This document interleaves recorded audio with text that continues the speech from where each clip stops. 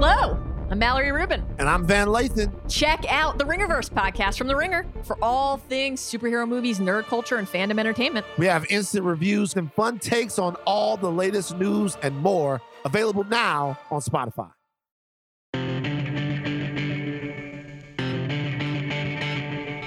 Hello and welcome to the Thursday edition of the Ringer NFL show. I'm Nora Princiotti. I am back with Mallory Rubin. Mallory, I've missed our Thursday pods. It's good to see you. Been a while since it's been a while, pal. just the two of us, bud. Great to be with you. I've missed you. Two of us. Okay. Oh, wow. All right. We're singing. That's how you All right. know we're deep into January. That is how you know. That is how you know. The other way that you know is that today on this very podcast, we are going to go through the matchups to watch in the championship games this weekend. The matchups that we think these games are going to come down to.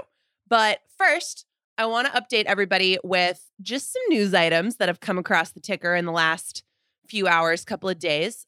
First of all, it's Thursday morning, and earlier today, Ben Roethlisberger officially announced his retirement. And there have been a few updates in the ongoing head coach and general manager cycles. So the Broncos are hiring former Packers OC Nathaniel Hackett as their head coach. The Bears are hiring former Colts defensive coordinator Matt Eberflus as their head coach. And Kwesi Adofo-Mensah from the Browns is going to be the Vikings general manager. They are still looking for a head coach. There are several other openings. We are going to have all sorts of coverage on those hires and the rest of them on pods across the Ringer network and on theringer.com. What a great website. What a great website. Great website. Looking forward to that. And yeah, we'll be, I'm sure Kevin Clark is firing off tweets about it as we speak. We will have the Sunday pod on the championship games, but there'll be tons of coverage on all of that as we move through those cycles. But today, the important business that we have to get to is these matchups. Mallory, how are you feeling just sort of like emotionally about Championship Sunday? I'm excited. We're coming off an all-time electric divisional round, some of the most thrilling and down to the wire football that we've had the pleasure of watching, period, let alone condensed into one divisional round weekend. That was just such a treat for football fans. And I am hyped for both of these divisional matchups. I think we have two really fun games ahead of us. And part of the reason that I think we wanted to do the matchups, each toss out a key matchup inside of each game, is because there are so many micro and macro matchup keys in these contexts. Some fascinating ones on the field in terms of personnel, some fascinating ones in terms of franchise philosophy, coaching scheme, etc. We're in for a treat, Nora. It's going to be a fun Sunday. How are you feeling? I'm feeling good. And we should say that there are obviously tons of edges and matchups in each one of these games that could matter, will matter.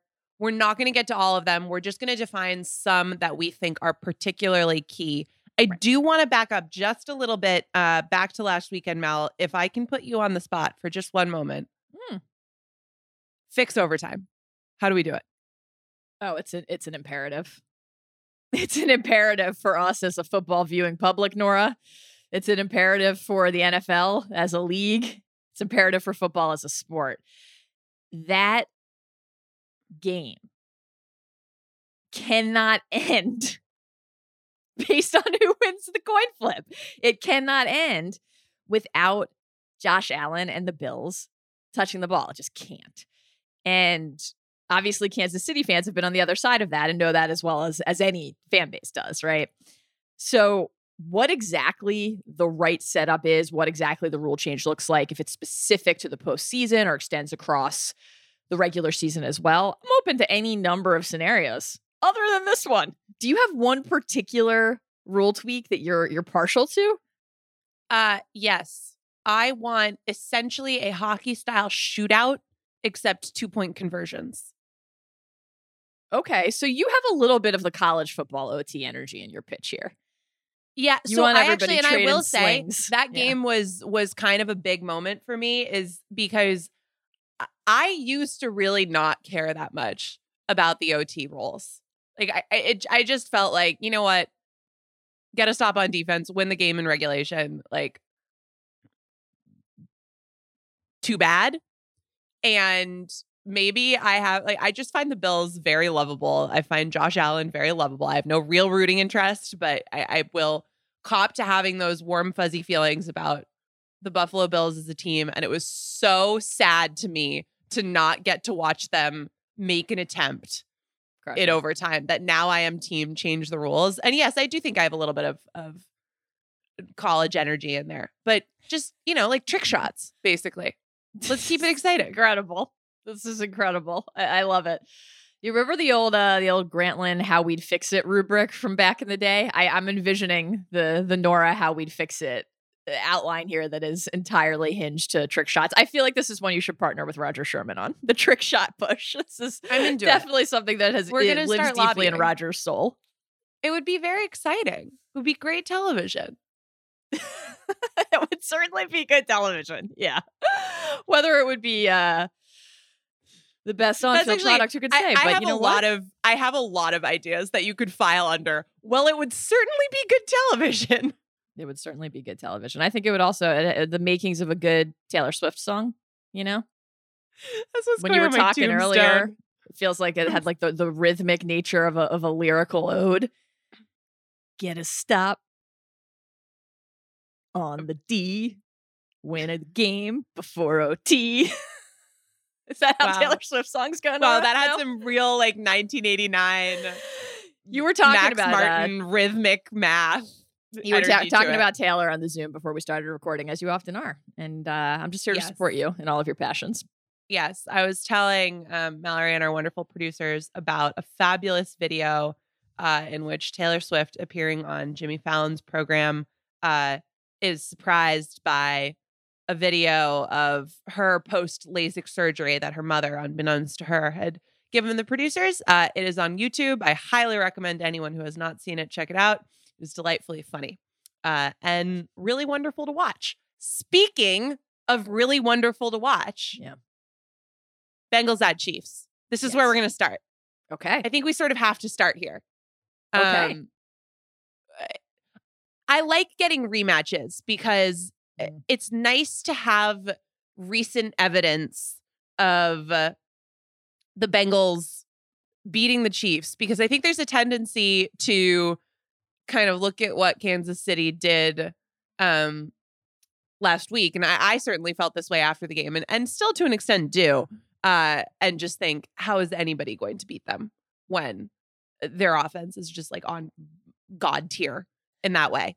But it is helpful to know that just a few weeks ago, these two teams did calendar play. Month. Yes. Yeah.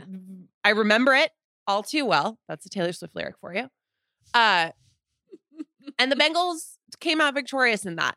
And there's a lot of matchups that we can talk about in this one, particularly, how much pressure Joe Burrow is going to end up facing. Obviously, he's just coming off that 9 sacks that he had to deal with against Tennessee.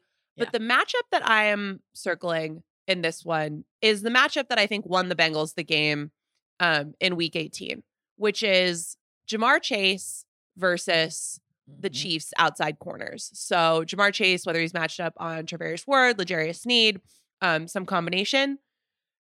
When Chase faced man coverage without safety help on the outside in Week 18, he went for 6 receptions for 166 yards and 2 touchdowns. Now, overall, he had 11 catches for 266 yards and 3 touchdowns. It was just an unbelievable game. Yeah. And a massive, massive, massive part, I think the number one reason why the Bengals were able to win that game. Because what has happened with Burrow and continued to happen to an extent against Tennessee is he has just found a way to still complete those passes to the outside, win those one-on-ones, even when he's under an immense amount of pressure. Mm-hmm. And one thing that I'm fascinated to see on the Chiefs side defensively in this game is how Steve Spagnuolo sort of approaches the challenge of keeping enough guys in coverage, Right. but also attacking the weakness of the Bengals offensive line. Because we know the Bengals love to line up and empty. They love to spread it out. They love to just, try to man up on the outside and win those one-on-ones. But what does a guy like Steve Spagnuolo want to do when he sees his opponent line up and empty? He is going to want to blitz the crap out of them. Like, fundamentally in his heart, he is going to want to just pressure, pressure, pressure, pressure. Let's go. Get after him. Let's do it. But first of all, and I'm not saying that that's necessarily a bad idea. And if he does that, and they are winning enough of those battles on the offensive line, which they would be favored to do with their pass rushers versus the Bengals blockers, then it comes down to another interesting question, which is Burrow and are those receivers and is Zach Taylor going to just live and die the way that they have been living and dying to this point, which has gotten them where they are in the AFC Championship game, and say, okay, bring it on. We are going to still try to throw deep. And if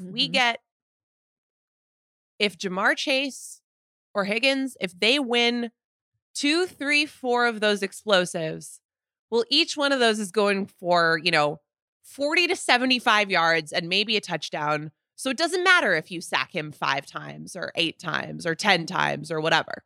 That's scary in its own way, but they have won games by doing that. Right. The alternative is to say, okay, maybe we will lower the ADOT a little bit. Maybe we will try to institute some quick game here to a degree. And if the Chiefs test them by giving Burrow some underneath stuff and saying, I don't think that you're going to be able to be patient. I don't think that you're going to be able to wait us out all game. See if he's willing to take it because they want those explosives so badly. I think that is another sort of configuration of how this could play out that still comes down to Chase, because how do you manufacture explosives if you're bringing that ADOT in a little bit? It's the playmakers after the catch.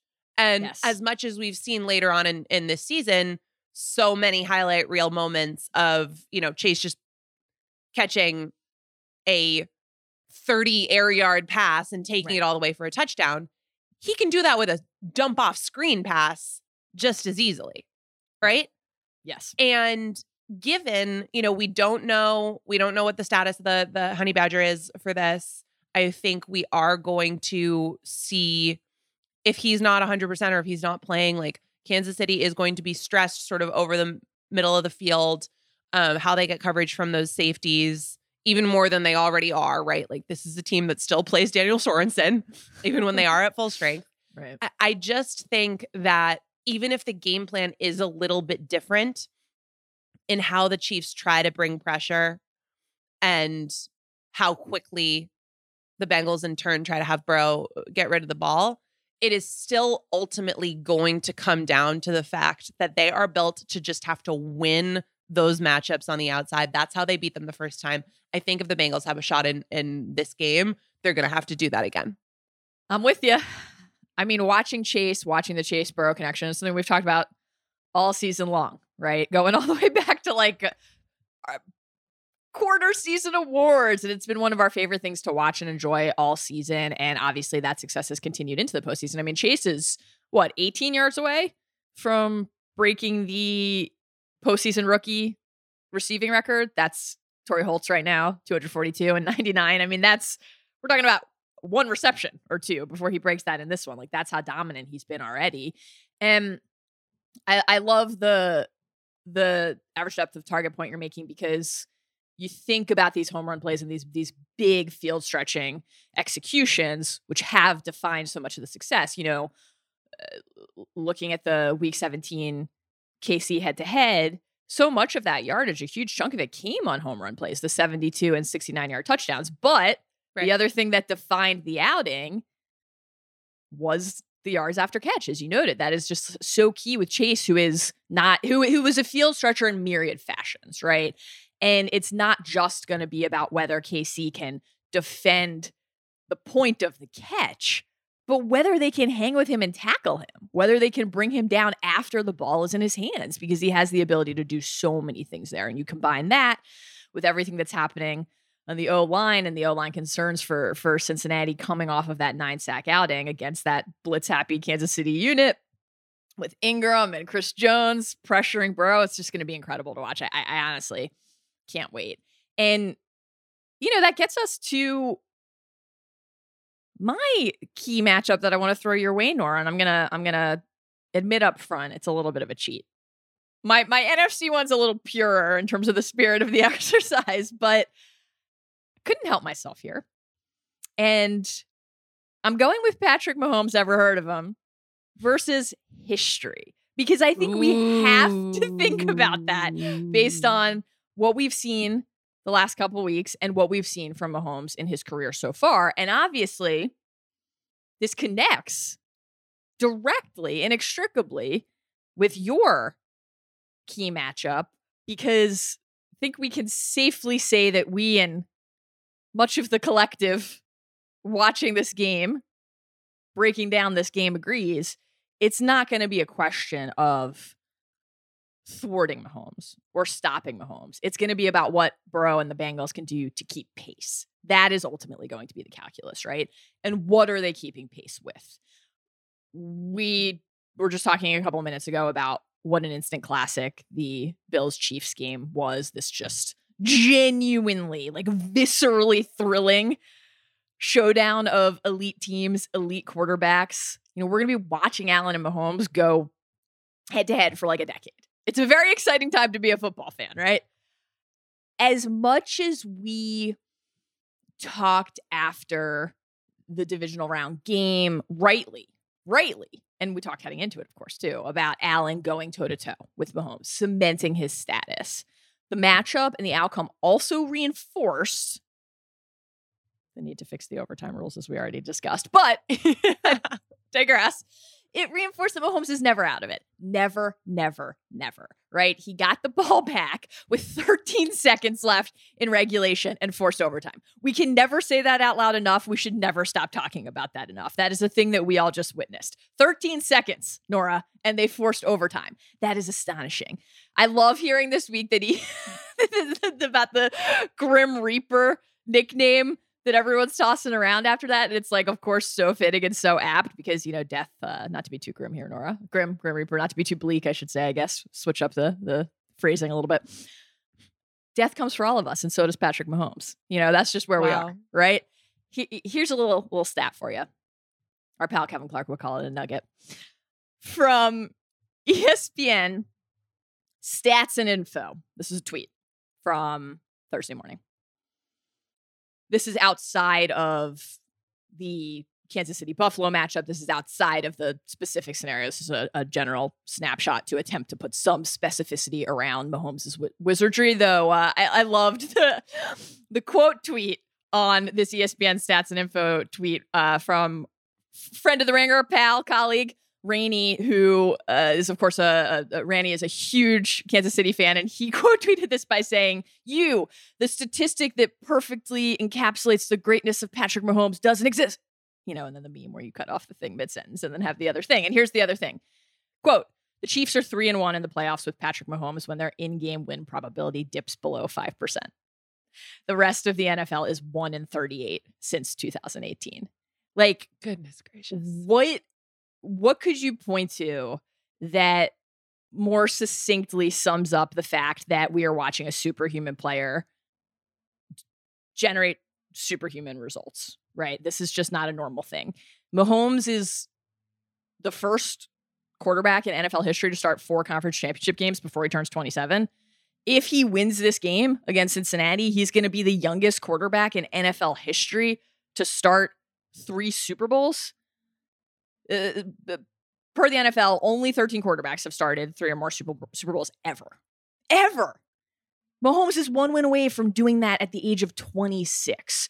So we can't just look at what is happening on the field in this game. We have to look at the history around it. What is unfolded to get to this point? What is what is at stake after this, moving forward, what sort of historical pace we're looking at, what records could fall. And, you mentioned that week 17 head to head, like I think in terms of Mahomes and the Kansas City result specifically, yes, take nothing away from Cincinnati. That was a hugely impressive win that they needed, right?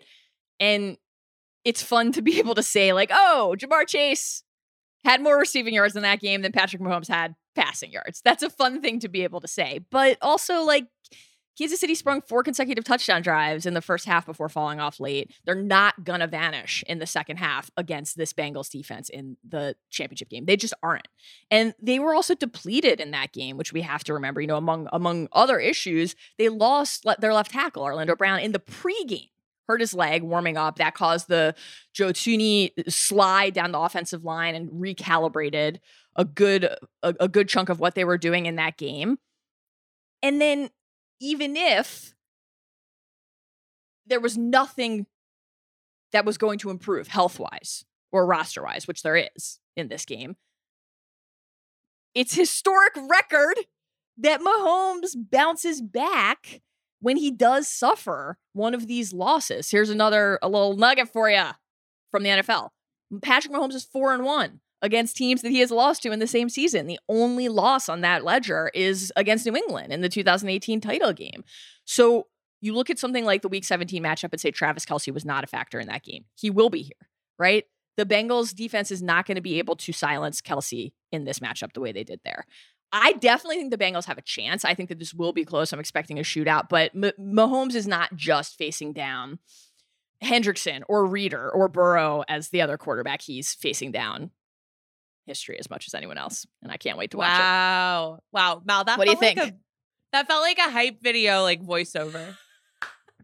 Isaiah, give us some hype track music. On the other side, history itself. I think it's good to... What flavor Gatorade do you think history likes to drink, over there on the other sideline? Oh, wow. Yeah. I like to drink Cool Blue Gatorade. When I have a rare Gatorade, Nora, Cool Blue same. is the... Same. No, Cool Blue is the elite Gatorade. It's delicious. I just had an argument with my husband about this because he's on a real weird Gatorade kick and he keeps buying orange and red. And I'm like, let's get some blue in the mix. Come on. Yeah, no. I do love a red, but...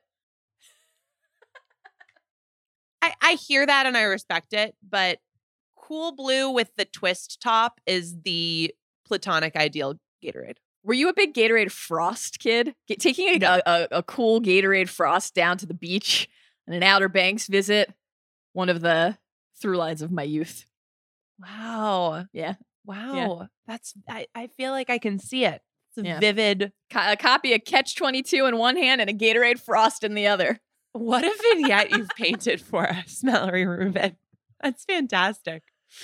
I'm glad that we are painting with all of the colors and expanding the focus to include the lens of history itself when we look at this game, because I do think that it is a game that you have to get a little bit romantic about and hype up a little bit to see maximum intrigue in, right? Because the Chiefs are clearly the favorite here.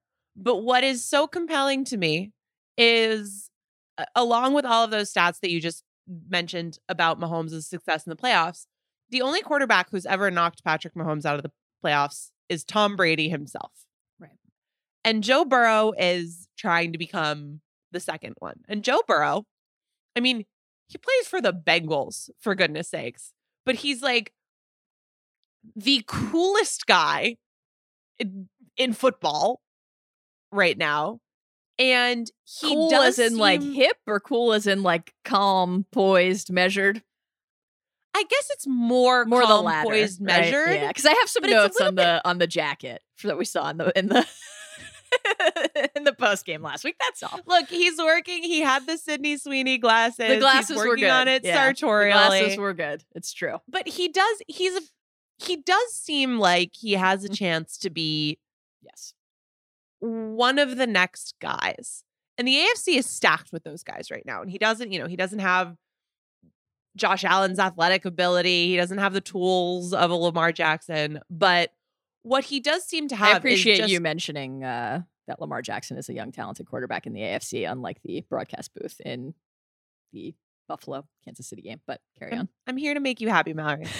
But he is unflappable. Yeah. And expects to win. He will not let anybody call them an underdog this week, which I find sort of like every football team in history wants to be like, nobody believes in us. And the Bengals are like, absolutely not. Right. And there's something very charming about that. And I do think that it's really, really, there is something about Burrow that makes me think that that he is someone who has a chance to do it. And yeah, it's a great point. There's an intangible there for sure in terms of not feeling like daunted by what awaits. Yeah.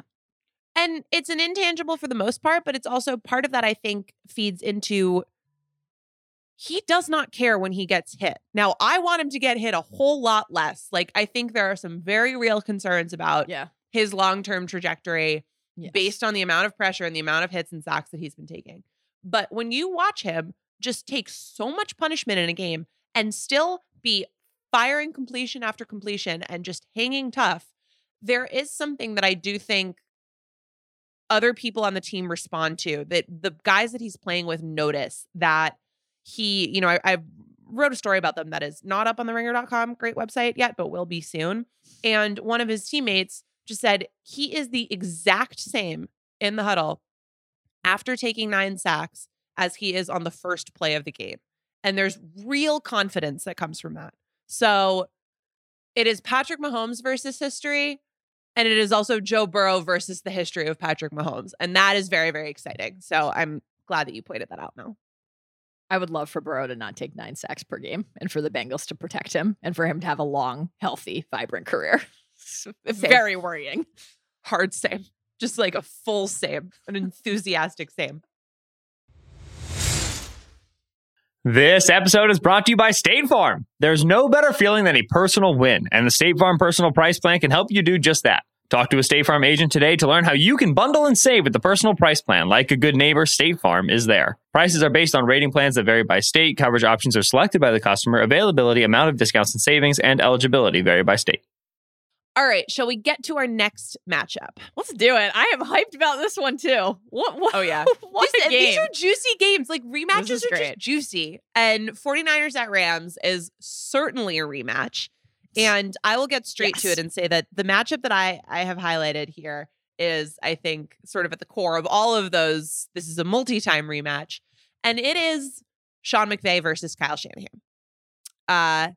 You may have heard that San Francisco has won 6 straight games against the Rams, and that this may be a fact that bothers Sean McVay to a certain degree, given that Kyle Shanahan is a friend, a former colleague, one of the engineers of a different version of the same type of offense that they both run. I would highly encourage anyone to read Ben Solak's piece up on the Ringer.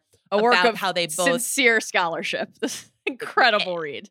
It really, like, earnestly, when someone is able to take, and the piece is about how they both took these sort of wide zone running game plus play action, working the middle of the field offenses that evolved out of what Mike Shanahan used to run, and taught both of them and took them in different directions based on their own choices, based on personnel, in particular, the 49ers having a fullback and Kyle Juszczyk, and where those schematic diversions came from, where they went, and why some of them have given the 49ers the edge thus far when these teams have gone head to head.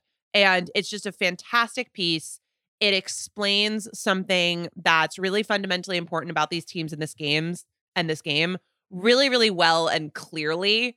Like, it is no secret that Ben has just a great understanding of the game and of offenses, but it is so impressive when someone is able to explain that so clearly and in a way that teaches people.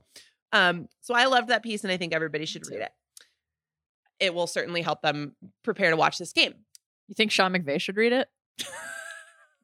Ouch.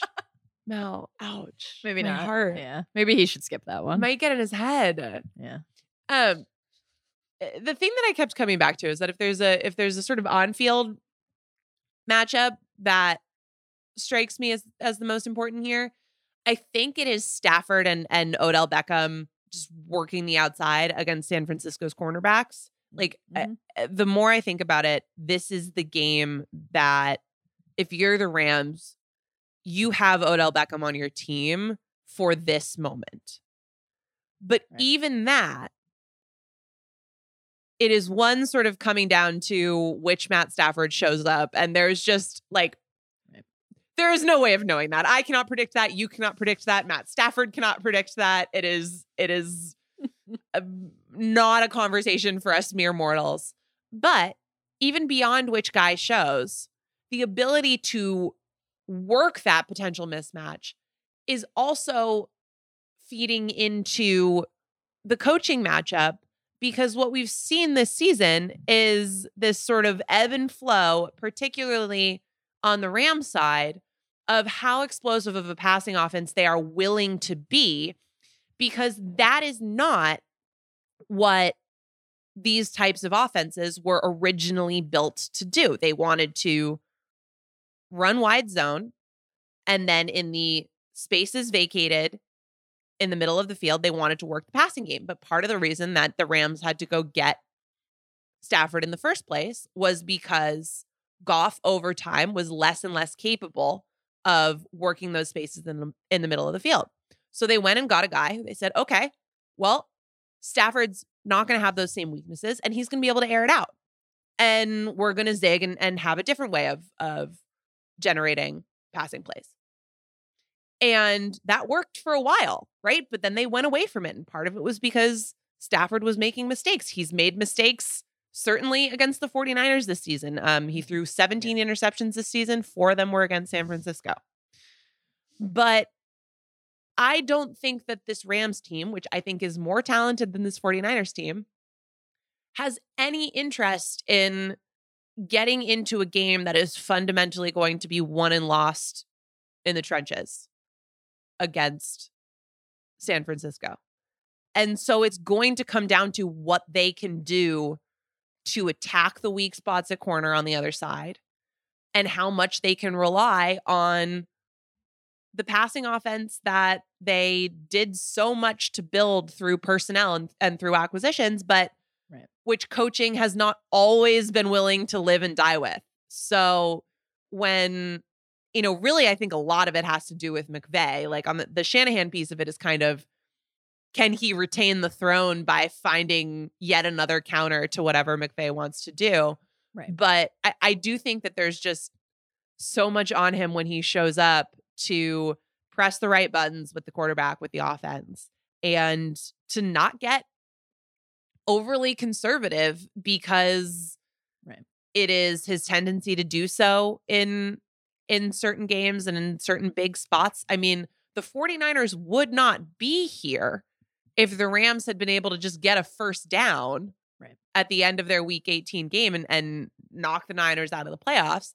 Instead, they had 1 minute and 50 seconds to go, and they ran the ball 3 times, got stopped. San Francisco scores a touchdown, wins in overtime. We just saw them turtle similarly against the Bucs. And I think there's a real chance that happens again here, and preventing it from happening, I think, is one of the biggest factors in this for the Rams, particularly because of who is going to be on the other side. And it's fascinating because both coaches understand what the other wants to do so well. They know how to attack it. It is schematic, but there's just a mental piece to it too that I think we're going to get a vibe for when we watch this one. I agree. This is the key, not only to this one, but probably the number one key matchup for the entire weekend. I mean, this is just such a rich and nuanced text, and I'm glad you shouted out Ben's piece. And I think, the thing that really stood out reading that and moving through the years is this kind of core thesis that when there's a tendency to observe like shared history and connections and similarities, the key is often in the distinctions and the differences, right? That's ultimately where the edge is going to be. And, when you look at the 6-0 head-to-head record and the prospect of that maybe moving to 7-0, like that is like a heavy, weighty thing. And like these are 2 coaches who have made Super Bowls already. Like they're both trying to get to their second Super Bowl, and their first half decade with the team. Like there's a remarkable amount of success here, but in this smaller, shrunken scope and sphere of the head-to-heads inside of the same division where they will continue to face off against each other. That just feels like consequential well beyond what unfolds in this specific context. And like, you know, the fact that they both wanted to trade for Stafford is just like such a delicious little element of this, right? Stafford and his family, I don't know if this is out there. It probably is. Stafford and his family had chosen which Bay Area town they were going to live in. Which one did they pick? I forget. I don't know California enough. It's so like, I really, if you gave me like a sub neighborhood of Manhattan, I would be like, oh, which block? But I don't know. But they were like that. I'm glad that has sort of re-entered the conversation this week, because that's a major piece of this. Like, yeah, I think Kyle Shanahan really thought he was going to be coaching Matthew Stafford. I agree. And yet he's coaching Jimmy Garoppolo. Incredible stuff. Jimmy. One of the knocks to connect your key matchup to mine here. One of the knocks, of course, on McVay over the last few seasons is this pattern setting, right? The predictability, the delays in adjusting. You know, who is he going to be more vulnerable against ultimately than the guy who knows him and this offense the best? Well, one of the keys then is going to be who can make an adjustment and who can account for what the other person is trying to do. And I agree completely with everything that you said about Stafford, everything you said about the passing game. When we look at San Fran and Garoppolo trying to take a advantage across the middle of the field, everything that Shanahan is going to scheme open with Debo, with the running game more widely, everything is going to connect back to one of the other things you mentioned already, which is the battle in the trenches, right? Can these offensive lines contend with the defensive lines and the pressure that they are going to attempt to generate to disrupt the offensive schemes? I think that there are a few different key ways that this can manifest. Which team can break through the opposing line and disrupt the quarterback with 4 rushers? Which team can do that consistently without blitzing? Which quarterback can beat the blitz when it does come? We'll dive into all of these in a little more specificity in a second here. And potentially most crucially of all, especially when we're talking about Stafford and Garoppolo, which quarterback can limit the mistakes if the pressure does come and if it is disruptive, right? Who can avoid the fatal error? We're talking about 2 of the most formidable defensive fronts in football. The Rams and the Niners are 2 of the top 3 teams. Rams are number 1, Niners are number 3 in PFF's pass rush unit grades. 2 of the top 3. We'll start with the Rams D-line. We should probably end on the Niners D-line against Stafford. That's a juicy one. Aaron Donald, ever heard of him? Nora, it almost feels Pretty like good. absurd. Good at as football. absurd as like, oh, Patrick Mahomes is going to be key to this game to talk about Aaron Donald, but you have to, right? I mean, he's like obviously one of the best players in all of football, one of the best defensive players in all of football, and his ability to blow up a game and what the other team is trying to do is supreme. And then you build an ad around him, right? So the fact that Von Miller has been coming on for the Rams in the past couple of games is a big deal. You know, he had a sack, he had a forced fumble recovery against the Bucs. He has at least 1 sack per the NFL and in 4 consecutive postseason games. Like, he is going to be determined to find a way to get to Garoppolo. And so when we look at Garoppolo, the question is, as always, really how and when the mistakes come, more so than if, right? And how many the Rams pass rush can force. So in that 31-10 game, the 31-10 San Francisco win earlier in the season, the first head-to-head of the season,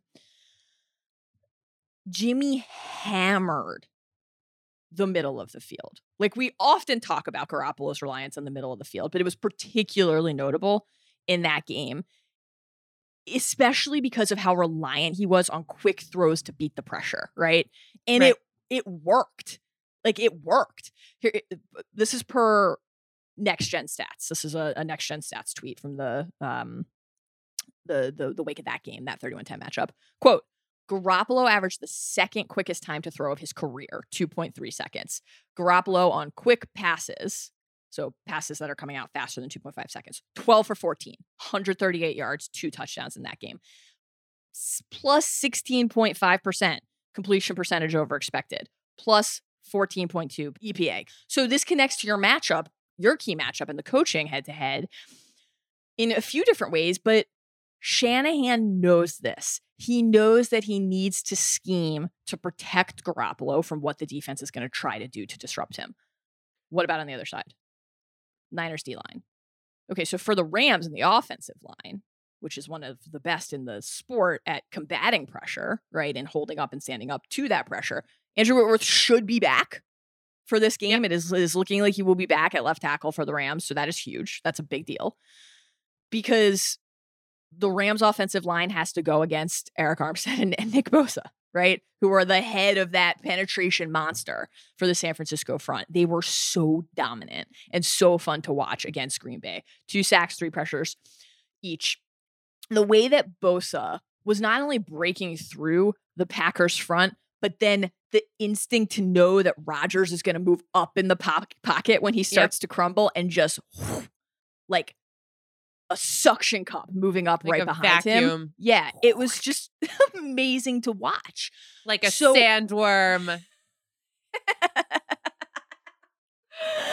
Oh, Nora, it always comes back to the spice and the thumpers, you know? When you hear the thumper, you gotta move. That's what I've always said. I know you're a big thumper head now, a big spice scholar. I love it. There's spice in Star Wars too, so that's going to be how I try to get you into the Star Wars Tatooine of it all with me. I'll get you there eventually, I promise. DeMeco Ryans will have a outstanding game plan in place for this contest. Yep. He will. And he's not going to be working with that cross the field roster full of stars, right? He's got Bosa, he's got Armstead, he's got Warner. The ability to overcome the personnel set among the defensive backs has been one of the stories of the season, right? And so when they're facing off against Stafford, they know, as we know, that he is outstanding against the blitz, right? As is Kupp. This was one of my favorite, great Kevin Clark pod this week here on the Ringer NFL show. One of my favorite little bits of that conversation that Kevin had with Sheil Kapadia was that Kupp is just so dominant against the blitz that Cooper Kupp has 636 receiving yards against the blitz, the most by a wide receiver. This is per Sheil on the pod in a single season over the last 15 years. But of course, the Niners don't need to blitz, right? They don't need to blitz to muddy the pocket and disrupt Stafford's timing and let him capitalize on that. They don't need to let him take advantage of the blitz. You mentioned those 4 turnovers, Nora, that Stafford has had against San Francisco this year. So he was better overall, much better overall in the second game, but the turnovers were split across the 2 contests. And he was absolutely under fire, even with that protection savvy line, absolutely under fire in that second contest in particular. He was pressured 16 times, sacked a handful of times. This is per The Athletic's Jordan Rodriguez, quote, in week 18, the 49ers front pressured Stafford at the highest rate he's faced all season, 48.6% of dropbacks. If you do that and you know it works and you win the game, you simultaneously, and this is one of the keys overall to the Shanahan approach across the field. We often talk about it on offense, but it permeates through the entire way the franchise is run. Do the thing you know works and then build on it and adapt, right? This is going to be incredible to watch. Yeah, it is going to be really fascinating. I just want to add one to your point about Jimmy working the middle of the field. One thing that was really interesting at the beginning of the season was how much more the Rams were asking Jalen Ramsey to play in the slot and to really move around the field. And early on, I wasn't in love with that idea just because I think flexibility is great. A dominant outside corner is still ultimately more valuable. But in this situation, I think it's fascinating because Jimmy in some ways can thrive over the middle of the field. That's where that offense is designed to have him throwing a lot. It also means that that's where his picks come. Like, Jimmy completes a lot of passes over the middle of the field. He also throws a lot of interceptions over the middle of the field. Yep. And I do think that the Rams have the personnel to potentially capitalize on that. The other thing I think is that this is going to be an Aaron Donald game. You know, like the ways that LA gets pressure, we've seen Von Miller coming on so well, taking advantage of the space opened up by all the double teams, triple teams that Donald commands. You know, we've seen Leonard Floyd have his role for similar reasons. I just think there's always going to be some of that, right? Like Aaron Donald is always going to command a ton of attention, and that's going to open things up for others. But interior pressure is so critical because there's less space to cover. You get there faster. And all Kyle Shanahan wants is for Jimmy to get rid of the ball quickly and do not go past that 5-step drop. Right. Jimmy, like up to that point, good quarterback.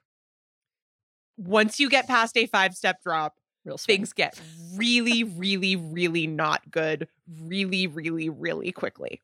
So it is a getting to the quarterback quickly challenge. It is a first and second down thing. Like if Jimmy is in 3rd and long all day against this Rams pass rush, I think that is really, really, really good for LA. But how do you make that happen? I think you need interior pressure that's going to disrupt him quickly at the outset of a play.